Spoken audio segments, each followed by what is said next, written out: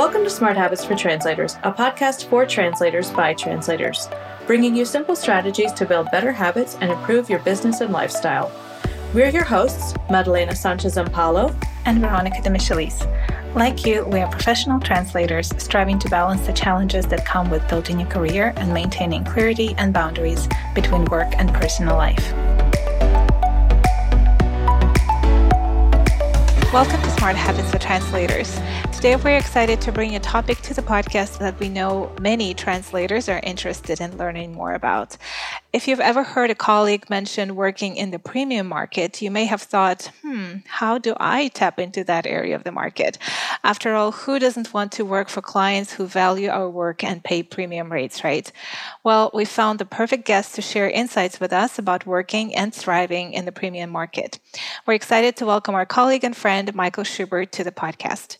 Michael is an ATA-certified German to English translator based in San Francisco, providing premium translation services with a focus on corporate communications in the software industry.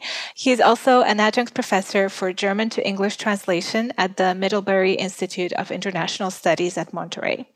Michael earned degrees in music performance and German language in his native Los Angeles, including a scholarship year at the University of Heidelberg, where he studied musicology and German. Following his graduation, he worked in Germany for 10 years as an orchestral flutist. In 2000, Michael moved to San Francisco and launched his translation career.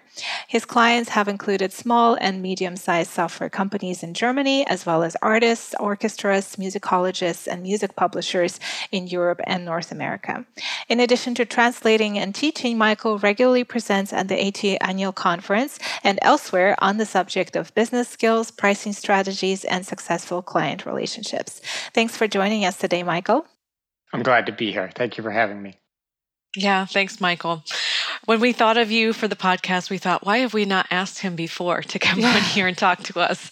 So I really have enjoyed what you've shared about, as Veronica said, business skills and pricing strategies, and just having a client relationship that is more about a partnership than a transactional type of thing. Just to kick things off, we'd like to hear from you and share with our listeners more about what you do, where you're based, and what services you offer, and maybe even how your career has evolved over time. Yes, thank you. Well, you covered it pretty well in your intro. As you said, I started my business in 2000, and I've been based in and around San Francisco now for the last 23 years.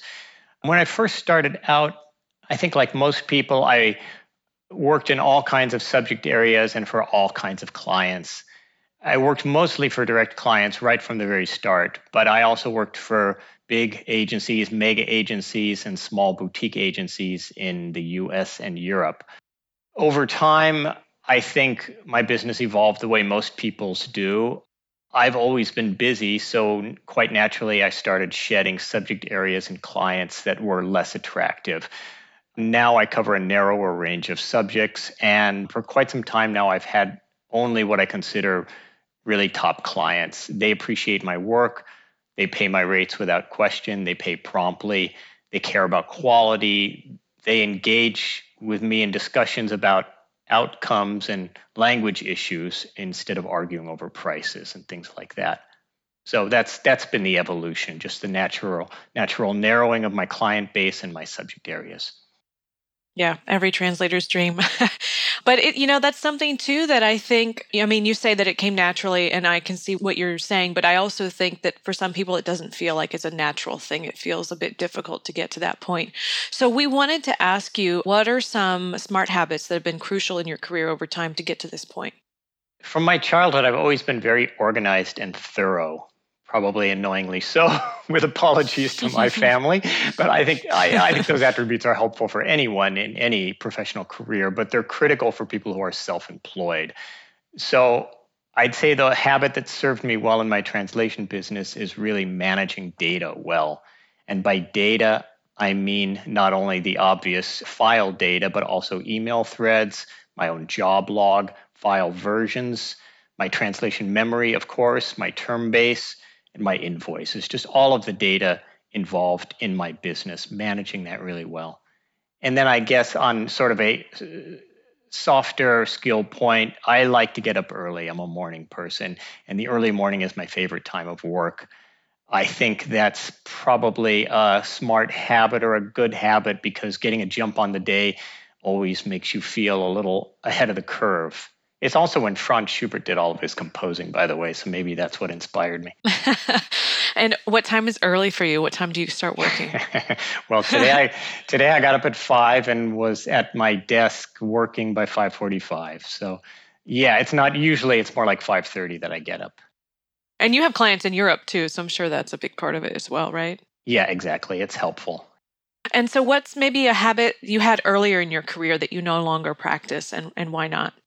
Well, I'd say I don't think I've shed any habits per se, but I collect a lot less data than I used to. At the beginning, I wanted to know everything about my business, what was working, what wasn't, how much time I was spending where. And I used to track how many hours I worked a day and how many days I worked a year. I don't track those two particular metrics anymore. But of course, I mean, I still know how much I earn per client. And if a job was not profitable, in other words, if I spent more time than I quoted or whatever, I make note of that so that I can learn from that going forward. Yeah, so I still track a lot of data, but not as obsessively. I mean, mission accomplished, right? I learned so much about myself and my habits by tracking all this data early on, and now I don't need to quite obsessively track so much as I used to. Now, Michael, you're known for presenting on topics related to entering and thriving in the premium market. I personally attended a few of those at the ATA annual conferences. Why do you think it's important for translators to consider their services premium when it comes to the clients they serve? Well, I think it's always important for anyone in any career to consciously develop and move up in your career, right? It's good for our own self-esteem and self-satisfaction, but it's also a survival technique because threats to your career from automation, from outsourcing, and automation is a topic in the translation industry, those threats always come from below. So moving up market is also a survival technique, right? If we linger on the lower rungs of the ladder, we eventually get eaten by a robot. So we don't want that. So as far as premium in the translation market, this means honing our skills, always improving our services, raising our rates, of course, cultivating better clients, as I talked about, and just generally looking up and always trying to see what's above me, where can I go from here, and how can I manage my data better, how can I improve my translation technique. Continuing education and professional development plays into all of that. So I guess your question was, why should translators strive for this? Well, as I said, just for career development and for survival from the threats to the lower end of the market. Right. Yeah, that makes a lot of sense.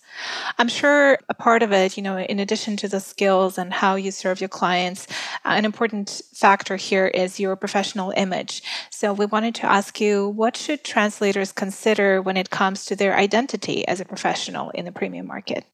Well, once we've gained our degrees and our certification and advanced degrees or any academic titles or anything we can use to distinguish ourselves, once we've honed our craft and are confident in our ability to offer high quality services, then we have to project this. So that's how we brand ourselves online, in how we speak to prospective clients, in how we price our services, in how we communicate about projects, always showing to the client in our conversations that we're detail oriented and that we care about outcomes. That all plays into our identity. So, our online identity, right, our website and our LinkedIn profile and things like that, but also the identity we project in our communications. I agree with that. And I think the consistency of it across different platforms and just the way you carry yourself in different areas is key as well to that, the consistency there. So, Michael, one thing that a lot of people equate with a premium market is charging higher rates than those who are not considered premium, maybe in the same industry or field. So, can you talk to us about your experience with raising prices over the years, as well as maybe some value-based pricing, which I know you talk about in your presentations, and what you've learned from sharing this topic in the presentations that you give? To the question of raising rates, prices quite naturally go up over time with inflation, but they also go up when more is being offered. So, first of all, we should never be shy or reluctant about communicating price increases. even if we're just keeping up with inflation, that's an expectation and we should present it as such. But if we're also developing professionally, improving our skills, if we feel I'm a better translator now than I was 5 years ago or whatever, then we're offering better services and that should be reflected too. Raising your prices ahead of inflation is a signal that you feel you're offering more. It's also a reaction to, supply and demand. If you have a lot of demand on your services, absolutely your prices should be outpacing inflation. And of course, when new clients, as many others have pointed out, when new clients come on board, that's an opportunity to just jump to a different price tier. So that on the subject of raising rates, I don't understand why anybody should be shy or reluctant about that. Nobody's ever shy about announcing to us that their rates are going up, so we shouldn't be either. Values-based pricing you talked about, yes, that's very important. That can mean a couple different things. It can mean charging more for high risk, high profile, high value text. So for example, website content, where there's going to be a lot of back and forth and a lot of coordinating and tweaking and double checking, and then a final check and a third check and a ninth check, et cetera. So that kind of high profile content can certainly be charged more, just as things like slogan development, for example. If you're working with your clients to craft their English or your target language text, that's a different level of service that can be priced accordingly and always is in all other industries that deal with that.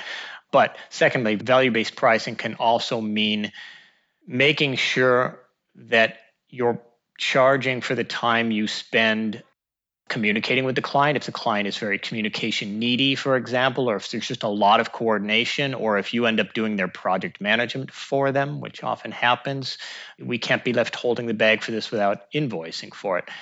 Also, cleaning up the file format. Sometimes the source file is kind of a mess and you need to clean it up so that the target is clean, correcting them in the translation and documenting them for the client as a courtesy. I do that with every job, and I don't think I rarely find a source text that is perfect, right? So, and it's a huge benefit for the client when you provide them with a list of errors that they can then fix. So that's a value you add. And we don't want to be disincentivized from providing all of these time-consuming extra services that enhance the value of our translation by, for example, charging by the word, which disincentivizes doing any of those things. Yeah, and I don't know if you've come across this, but I have come across several new clients in the past few years who want to force the question about charging by the word. And you'll give them a rate or something, and then they'll say, well, is this by the word? Is this by the line? Is this by the, it's because we've taught them that. I think, in our industry, we've taught them to expect that because, they heard from somebody somewhere that that's how things are done. And it's very hard to undo that sometimes with clients who could be very good clients because they think, well, this is the standard. And I think we need to work on that. Yes, absolutely. You're right. That infection comes from the translation agency market, the big agencies which peddle this model. But I'll give you a counterexample. My best client for over 20 years now is a German software company, and they came to me originally. They found my website online, and they came to me because they had been working with various agencies, and they never liked the product they were getting. They were being shuffled around to various freelancers that they never met, so there was no consistent voice, and they were just getting mediocre quality. And so they said, we want to work directly with a translator, and we've been working together successfully ever since. If your clients are coming to you and they're talking about word pricing, it probably means that they've worked with a big translation agency in the past, and yet here they are working with you. Why? Remind them why, and tell them this model is part of the whole mindset in that mega agency market that you want to get away from. I can't provide you with the best services if I'm counting words and trying to finish your job as quickly as possible so that I don't lose money on it. There's your soundbite, Veronica. Yes, I love it. I like that. I think that's really true. And that is something that it's definitely difficult to explain to a client that that's maybe not the way that you work, but you need to do it. And I think that that's one way to differentiate yourself. And they can choose to go elsewhere or they can choose to stay with you. So yeah, I like that. Thank you for saying that. So Michael, are there any specific steps that translators should take to transition into working in the premium market? Well, I mean, first and foremost, just to be clear, we have to attain premium skills, right? One doesn't just declare oneself premium. So it begins, by excelling in our studies for those students who may be listening to this, excelling not only in our core language skills, but also for independent translators, this is very important, computer skills. You have to be a whiz at the computer. You have to have a good command of a good translation environment tool like Trados Studio or MemoQ or something like that. You have to acquire good business skills if you're going to be an independent translator. And you have to have good communication skills. You can't not respond to emails or respond ambiguously to emails no, we have to be clear and good communicators. So all of that in the envelope of attaining premium skills. Then we must seek out serious clients.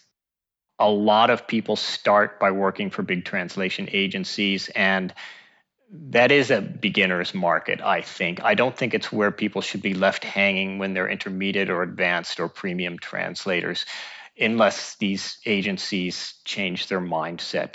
But right now, they operate like the fast food industry, essentially. The people at the top earn lots of money, but the whole model is built on underpaid, underappreciated, overworked, unhappy labor with zero benefits. And that's not a machine we should enable. To me, it's a job training program. It was for me to some extent because I entered as a second career and I was learning on the job, so to speak, in my early years. I always was very conscientious, but you just need to translate several million words before you start getting really good at it. So fine, it's a paid internship as I see it, but you don't stay at an internship for 20 years. That's true. Yes. That's a really, really good perspective. So in your opinion, Michael, what helps a translator thrive in this area of the market? A lot of the things we've already talked about.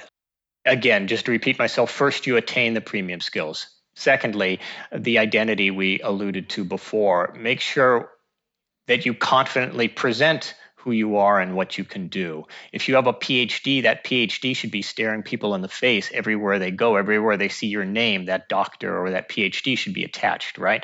Or if you're a certified translator from the American Translator Association, or whatever your branding identity qualifications are, they should always be staring clients in the face. So that's your identity and your branding.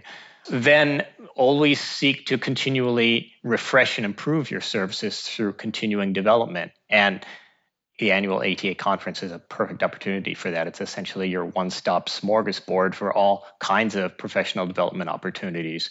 So always be working on your skills and improving them. You should always feel each year that you're a better translator than you were last year. And that also makes you confident in interacting with clients, with that mindset, and in raising your prices and in seeking better clients. Yeah, I couldn't agree more. Really, the more skilled and the more knowledgeable you are in the area where you serve your clients, just prove that you can speak their language and know exactly where they're coming from and what they need. So speaking of improving your skills and your knowledge, what kinds of professional development opportunities should translators look for to support the kind of work they want to do for the kinds of clients that they want to work with long term? Definitely sort of standard language industry professional development opportunities. So I mentioned the ATA conference, like I said, which is a fantastic source all on its own. There's also the many webinars offered by ATA now, language organizations in your country, if you're listening from another country, that are similar. Secondly, you can find tool-specific things. So if you want to improve your software skills on a particular translation industry tool, then that vendor may offer workshops or certifications even to demonstrate and attain your expertise there. And thirdly, within the industry you're targeting.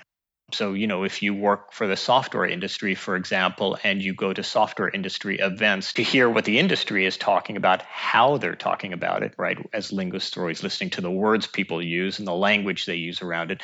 So that can be very helpful. And I get a lot of that in San Francisco. I work mostly for the software industry, and living in San Francisco, it's just you live and breathe it all day long. Every billboard you see is for some sort of software product, and every neighbor you'll ever have works in the software industry. And the homeless people have smartphones, and that's just the way San Francisco lives and breathes that. So it's like being in fashion and living in Paris or something, right?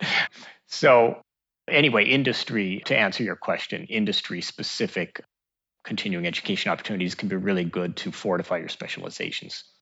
And I think that oftentimes we overlook those because we just look at the ones in our own, fields or, within the translation world, I should say, probably, because although there's some that are very good, you can find some really great stuff if you look outside specifically into your areas of specialization. So, Michael, do you have any other tips for listeners on working in the premium market that you think are worth sharing with everybody listening? A few. So use serious pricing models. We talked before about word pricing and that it's not the best model because it commoditizes what's really a high-end intellectual service, and it keeps us talking about pennies, which is demeaning. So a more serious pricing model is to bill your services hourly, and even better is to move toward lump sum pricing. Once people know more or less what your services cost and know what to expect, I like to just sort of move away and say, this job will be 500 euros or whatever, rather than saying, this job is going to be 3 hours or whatever. That also makes it easier, or it eliminates the need rather to announce price increases. When the metric you use to compute your lump sum price changes, you don't need to announce that to the client. You simply start quoting higher lump sum prices. But I think when you use a lump sum price, you should also be able to break it down if the client wants that, just so they don't think you're making it up or or pulling it off the top of your head. So serious pricing models, but also serious prices, right? The actual level of the pricing should be serious. That means no two-figure invoices and no invoices that end in 17 cents or whatever. Every invoice should end with a 0.00. So what I already said before, always improving your game and always keeping up with technology and looking around the corner, because that means not getting left behind.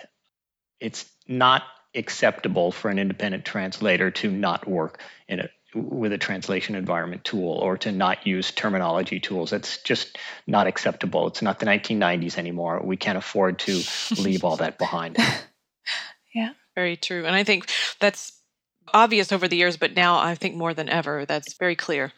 So thank you for saying that. Finally, Michael, if you could give your past self a piece of advice, what would it be? Charge more.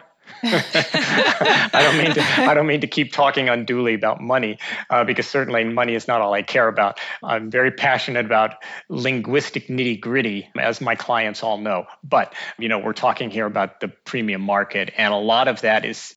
When I say charge more, I say this because when I walk the halls of ATA conferences and when I talk to my colleagues, I meet all kinds of brilliant people who are not charging enough.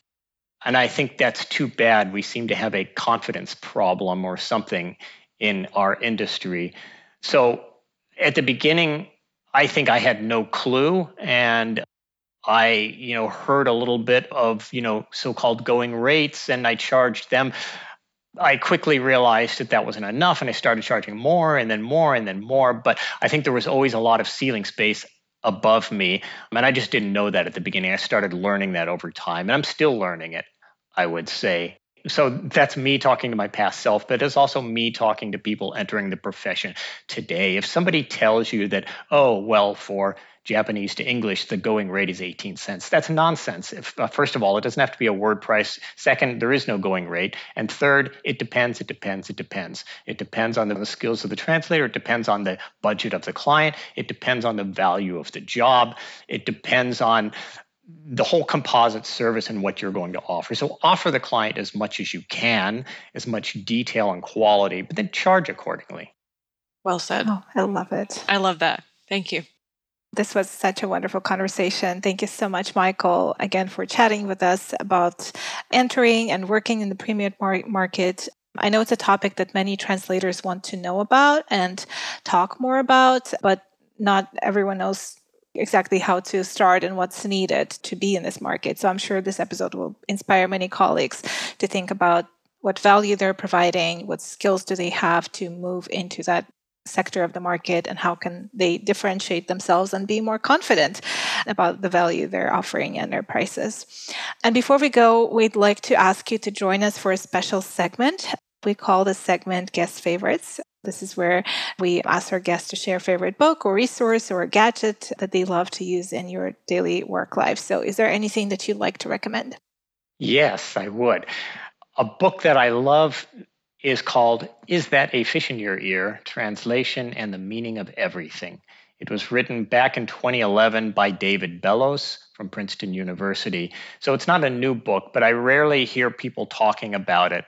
I think it's the best book about translation I've ever read. And I've begun making my first semester students at the Middlebury Institute read it sort of in lieu of a class on translation theory, which they don't get. So I think it's just a really interesting book about what is translation, how does language function, how do different languages function. It's really nerdy and I love it. It's just a great book. And then on the sort of workstation environment gadgetry front, I use an Ember mug, which I love. For those who don't know it, it's a mug with a little battery in the bottom, and you place it on a charging coaster, and it keeps your coffee and tea at exactly the right temperature so that you can sip it slowly instead of gulping it and running back to the microwave every half hour. Yes, it's a good investment. I concur with that. I have one too. In fact, I've been trying to think if I could justify getting the travel one, which is taller and I had the Did you have it? Sorry to interrupt. Yes, I had the travel mug briefly. I prefer the desktop one. The travel one, I mean, the battery, if you're going to take a trip that's long, it's not going to last you very long. And I've just sort of gotten away from drinking warm things in the car. But yeah, that's just my own personal experience. Yeah, I have the one for the desk as well. In fact, I should have gotten the larger version. I have the smaller one. You should have. I have the larger one. Yeah. Well, good to know. Good. All right. Well, thanks for joining us again today, Michael. And before we sign off, where can everybody learn more about you and find you online? My website is michaelschubert.com, my name, and links to my LinkedIn, Twitter, and blog are all at the top of the homepage. Perfect. And we will add those as well to the show notes for this episode. And that's a wrap. As always, in a couple of days, our email subscribers will get a summary of the episode with all the links to the resources we mentioned today. If you liked this episode, we would love it if you shared it with your colleagues and friends and left us a review on Apple Podcasts or wherever you listen. This only takes a minute, and we have recorded a quick video tutorial to show you how to do it. You'll find it in our show notes. Talk to you soon.